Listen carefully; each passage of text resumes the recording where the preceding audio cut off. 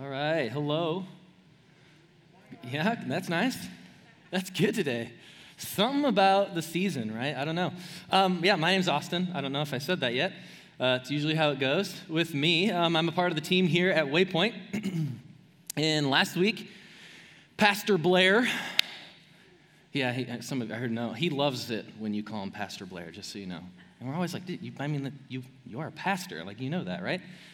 Don't call me Pastor. Anyway, he started our Christmas series.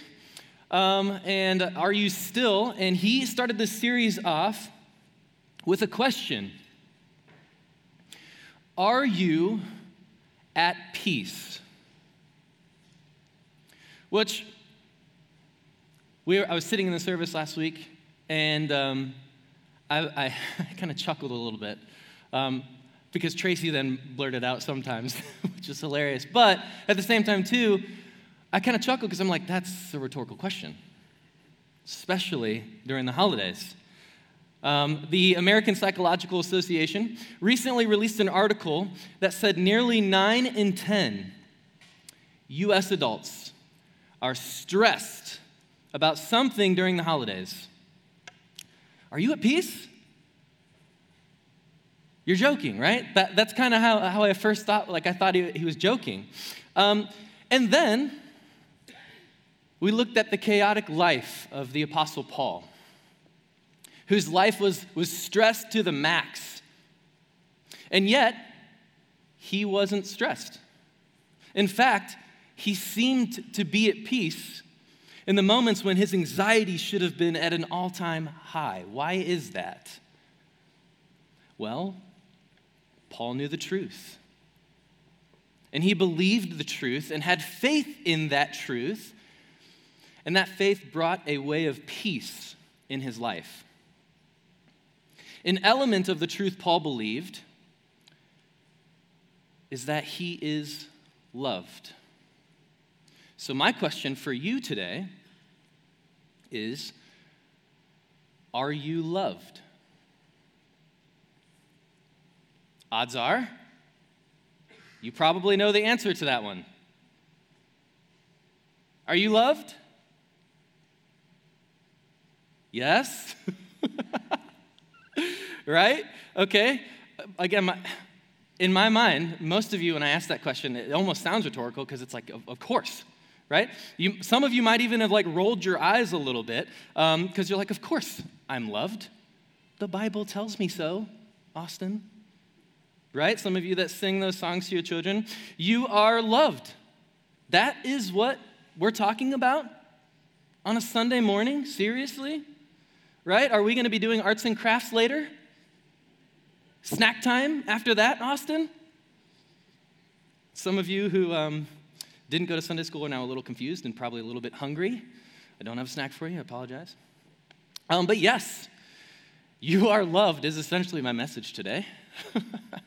But bear with me, because before we go any further, I want to share a little bit with you guys, which will lead me into a story. Some of you may know this already. I graduated from Northridge in 2012. Yes, the Northridge just down the road. Back when the world was ending. Okay, apparently it still is, but 2012, that's when I graduated. And I was the freshman in the new high school building, the first freshman class to be in the new building.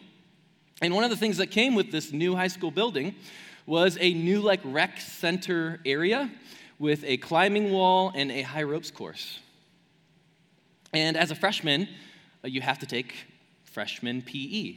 That's what you do. You take freshman PE, and then you never have to take PE again. I don't know why. I don't know why you just have to do it as a freshman, but you just never have to take it again after that. So, took freshman PE class, and so I was in the first class that gets to try out this new climbing wall and high ropes course, which was really exciting. But before we got to that point, we spent a week. It might have been longer. I don't remember very well, but we spent a long time, at least a week, learning about all of the climbing gear and safety protocols, all of the language, belay on belay. I heard someone back there, right? You went to Northridge too? Yeah? Okay, no, anyway. So we learned about how the ropes and the carabiners, right, could hold up a car with you inside of it, right? And they wouldn't snap, bend, break in the slightest. Okay, kind of a big deal. So we learned all of this information, we learned all of this lingo, and then we would practice it on the ground. So like, on belay on. All right, move your carabiner here, move it there, do the thing. And then like, we would do that all week long, building up until we could finally go up the high ropes course. And like all week long, we're on the ground and the teacher's like, hey, don't forget to. And we wouldn't even let them finish their sentence. We'd be like, I know it, all right? I get it, I know what I'm supposed to do. We've been doing this every day for a week straight. I know. And so you would think, after a week of learning and practicing the same thing over and over again, you would have like a sense of security, a sense of peace. Like, I know, I got this, I'm ready. And yet, every time we went up the high ropes course, without fail, someone would totally freak out, like meltdown. And you'd be like, what is going on? Is the carabiner snapping? No. Is the rope breaking? No. Have they completely forgotten what they're doing up there in the first place? No. Then what is it? What is happening? 30 minutes before, we had all the information. We had it all figured out. They knew and believed that they were completely safe up there. But when it came to really trusting that you were safe up there, especially when you've got to come down because you kind of just have to like step off the ledge, their actions betrayed what they believed. So yeah, the point of my message today is you are loved. And again, it's my guess that for many of you, your response would be, I know that. And yet, in 1 John chapter 4, verse 16, he begins to tell us, so we have come to know and believe in the love God has for us. And then he gives us two attributes that characterize people who know and believe in the love that God has for us. The first one, in verse 18, he says, there is no fear in love, but perfect love casts out fear, for fear has to do with punishment, and whoever fears has not been perfected in love. He says the people who know and believe they are loved by God are characterized by a fearlessness. They are not an anxious people. The people who know that they are loved by God aren't stressed, not fearful, not anxious. There is a wonderful, sweet confidence about them. And not only are they fearless, they're free. Free to love other people. You see it in verse 7 of the same chapter. He says, beloved, let us love one another, for love comes from God. Everyone who loves has been born of God and knows God. Beloved, let us love one another, he says. Why? He doesn't say love one another because you will be rewarded. He doesn't say love one another or else God's going to punish you. He's going to be mad at you. There's no pleasure offered and there is no punishment offered, no threat offered. But he gives a reason, right? He does give a reason. Because love is from God. Love one another because love is from God. And everyone who knows God, and loves God, loves others. The beloved love. So those people who know and believe that God loves them are free to go love other people. Are you loved? Yes, absolutely. Most of us probably already knew this. I know. But would most of us say, that our lives are characterized by a fearlessness and a freedom to love other people? I'm not so sure. But those are the exact characteristics that define someone who knows and believes that they are loved by God. So we say, yeah, I know it. Yeah, I know it. I've been my whole life. There's a song about it. But then our actions really betray what we really believe, because here's the deal. We are afraid. We are an anxious people. Our society, especially our young people, are experiencing record levels of stress and anxiety.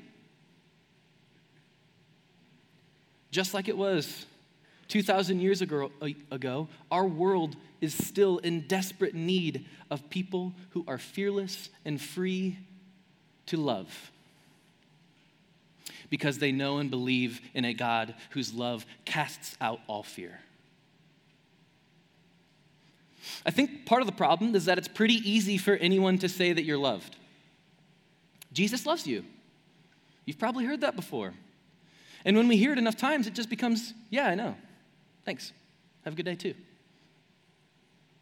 But how do you know? How do you know that Jesus loves you?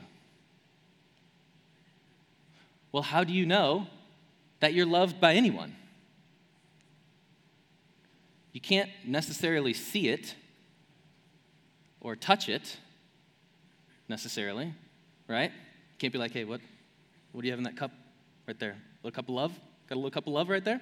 You can't do that. That's not a thing.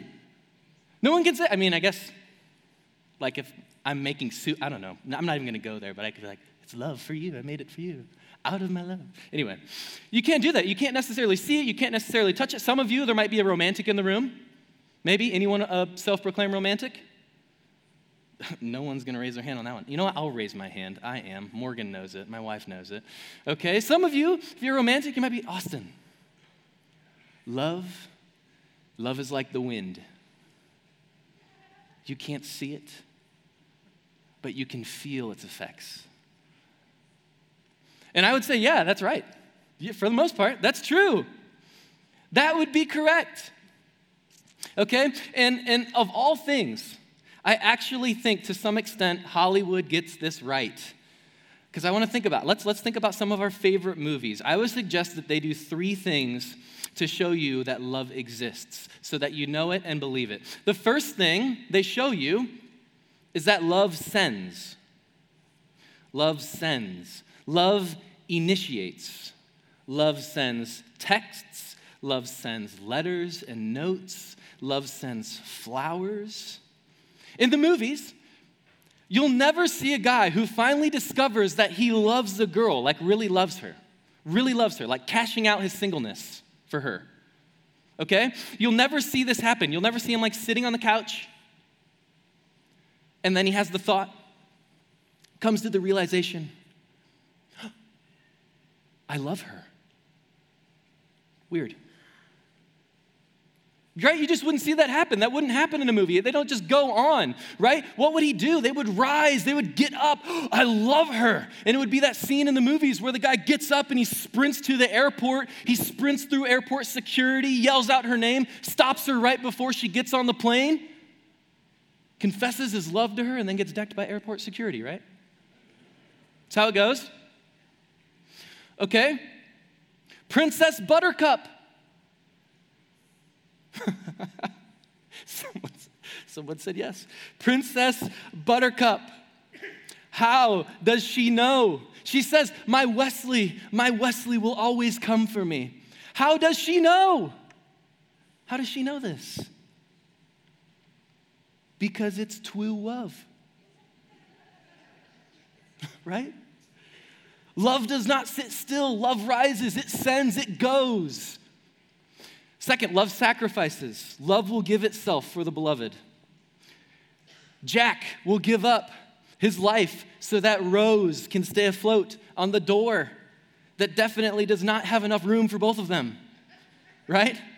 Speaking of Frozen, Anna will step in front of the falling sword Why? Because it's true love that thaws the frozen heart. Love will surrender its body to the flames for the beloved. Love sacrifices. And lastly, true love stays. It stays. It delights in the beloved and will stay even when it is hard. So Noah will stay and read the Notebook to Allie, even though she has Alzheimer's and can't even remember who she is. Right? I'm not going to lie. I had to search for this one. Okay? Or just like any Hallmark Christmas movie,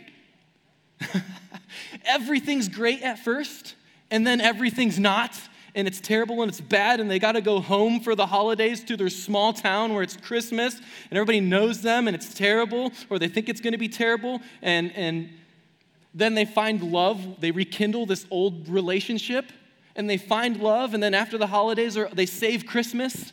They save their family's farm, right? And then after the holidays are over, what does this person do? They don't go back to the city. No, that wouldn't be a Hallmark movie. No, they stay. They stay. Forget my flat in the city and my job. I'm going to grow Christmas trees, right? That's every Hallmark movie plot for you in one sentence. Or multiple sentences, I don't know, one paragraph. All the women are laughing. Okay. I'm the only one that my wife makes, watch these Hallmark movies? All right, good for you guys. Tell me your secret. Think about our wedding vows also. I mean, here's really our wedding vows. What do we say when we want to declare that we truly love the other person we're up there with? We say, for richer, for poorer, for better, or for worse, in sickness and in health. Why do we say that?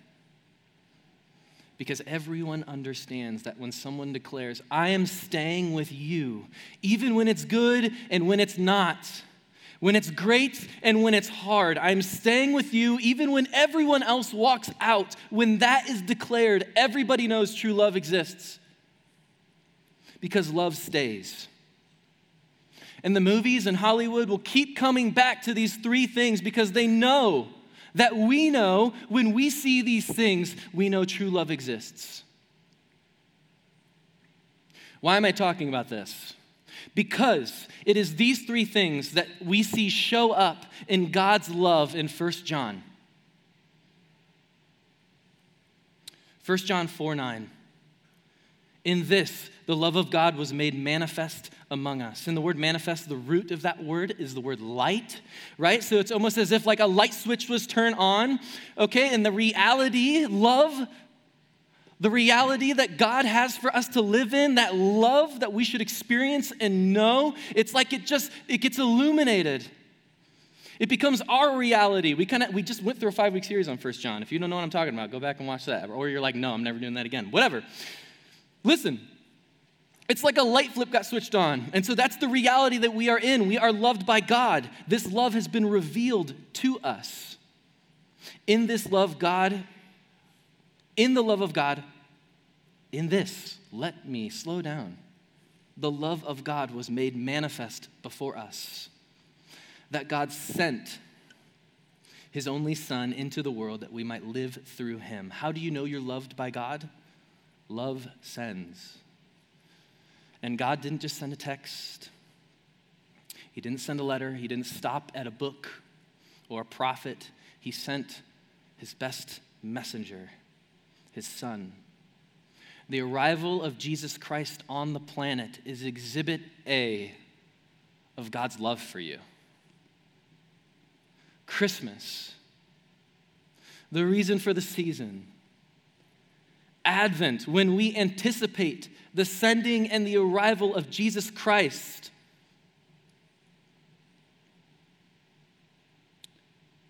That's what this is about. Love sends. That's why we're in this season, and we remember this season, and we come back to it every year to remember love sends. In this, the love of God is manifest. Why? So that we might live fearlessly free through him. How do you know you're loved by God? Love sends and love sacrifices.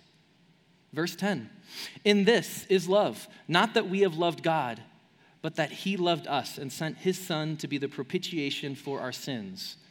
Now, propitiation, it's one of those big church words. But essentially, it communicates atoning sacrifice. The sacrifice of Jesus for us is what he's getting at here. Jesus, who took on all of our sin and brokenness. Why? Why would Jesus do that? Because love sacrifices. That's what it does. And so it grabs this word propitiation, which is temple imagery language for a sacrifice. In the Old Testament, in the center of Jerusalem, I kind of mixed those two. Jerusalem, the city of peace, Jerusalem, there was a temple of God. And in the center of this temple of God, there was a room called the holiest of holies. And in the center of that room, there was a box. And in that box was the perfection of God etched into stone, the law. And no one could obey that law. So no one was allowed in that room, except, and it was a representation. That was a representation of our distance from God. Because of God's holiness, his purity. So, because all of us have fallen short of the glory of God, there's this separation. In the holiest of holies, there's this box. Inside this box, there's this law. There's this perfect manifestation. No one was allowed in there, except for one time a year. A priest would enter and would take the blood of an innocent lamb. A lamb would die for us, and it would pay for what we've done. And then he would take that blood of the lamb, and he would spill it or sprinkle it on the lid of that box. And that too is a representation of that when God looks down on us, when God looks down on you and me, he no longer sees the ways that we've messed up, sees the ways we've fallen short. He now sees the payment of an innocent lamb for our sins. So that communion with God, fellowship with God can be restored. And that bloody lid had a name: the mercy seat. The propitiation. Jesus. In Isaiah 53:6, we read, we all like sheep have gone astray. Each of us has turned his own way. We are all broken and partly responsible for the way the world is. And Jesus, seeing that our source of life has been cut off and that eternal love can't flow through us, Jesus comes and lives a perfect life that we could not. And he pays the debt that we could not pay. How do you know you're loved by God? Look at the cross. Is Jesus Christ running towards you? Him seeing the obstacle of your sin, the crap that's stealing your joy, stealing your peace, sapping your strength and your hope. In a season when we should be having all of those things, Jesus sees this and he says, I'll take it from you. He takes that sin, he absorbs it, he absorbs the debt for you. He who knew no sin became sin for us so that we might be right with God, so that we might truly know God and know that we are loved by God. How do you know you're loved by God? Love sacrifices. And then love stays. He stays. In verses 12 and 13, no one has ever seen God, but if we love one another, God lives in us, and his love is made complete in us. By this we know that we abide in him, and he in us. He has given us his Spirit. Friends, when you put your faith in Christ, when you trust in God's love for you, God says, I'll stay with you. For better or for worse, in sickness and in health, I'm not going anywhere. And some of us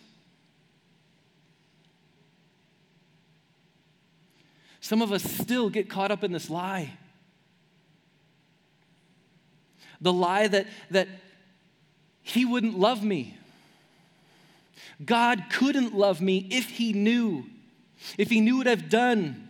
He couldn't possibly forgive me. I'm too far gone. Friends, God knows what he's got with you. He's not shocked or surprised by you. He knows who you are.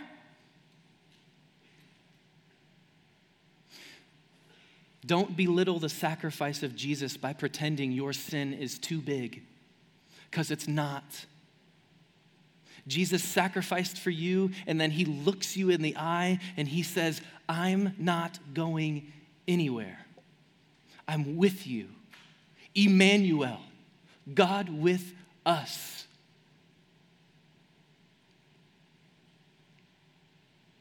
He stays in spite of all we are.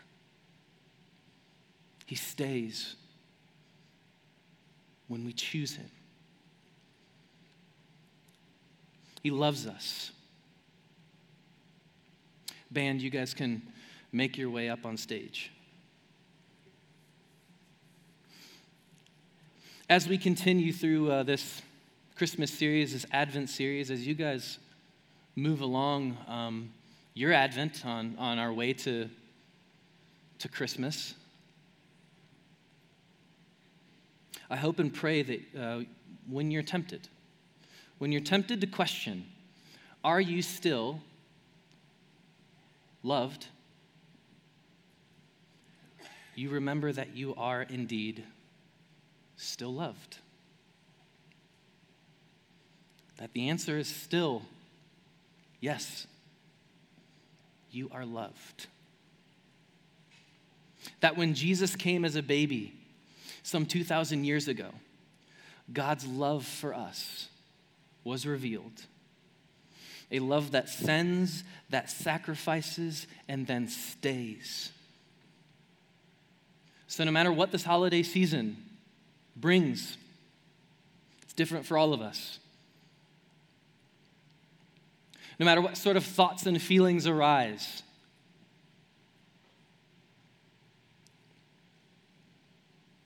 no matter what life decides to throw at you in the coming year or years to come, I hope you know the heavens smile on you when you are in Christ. You are favored, as we learned last week. Your failures don't define you. Your shame doesn't define you. Your history doesn't define you. The stress and anxiety and fear will not define you when you are in Christ. In Christ Jesus, you are loved. And we all said? And I know, right? We're going to join our artists for worship, and we're going to sing a song. It's about love. And it's about how uncomplicated this love is for us. And so they're going to ask you to stand.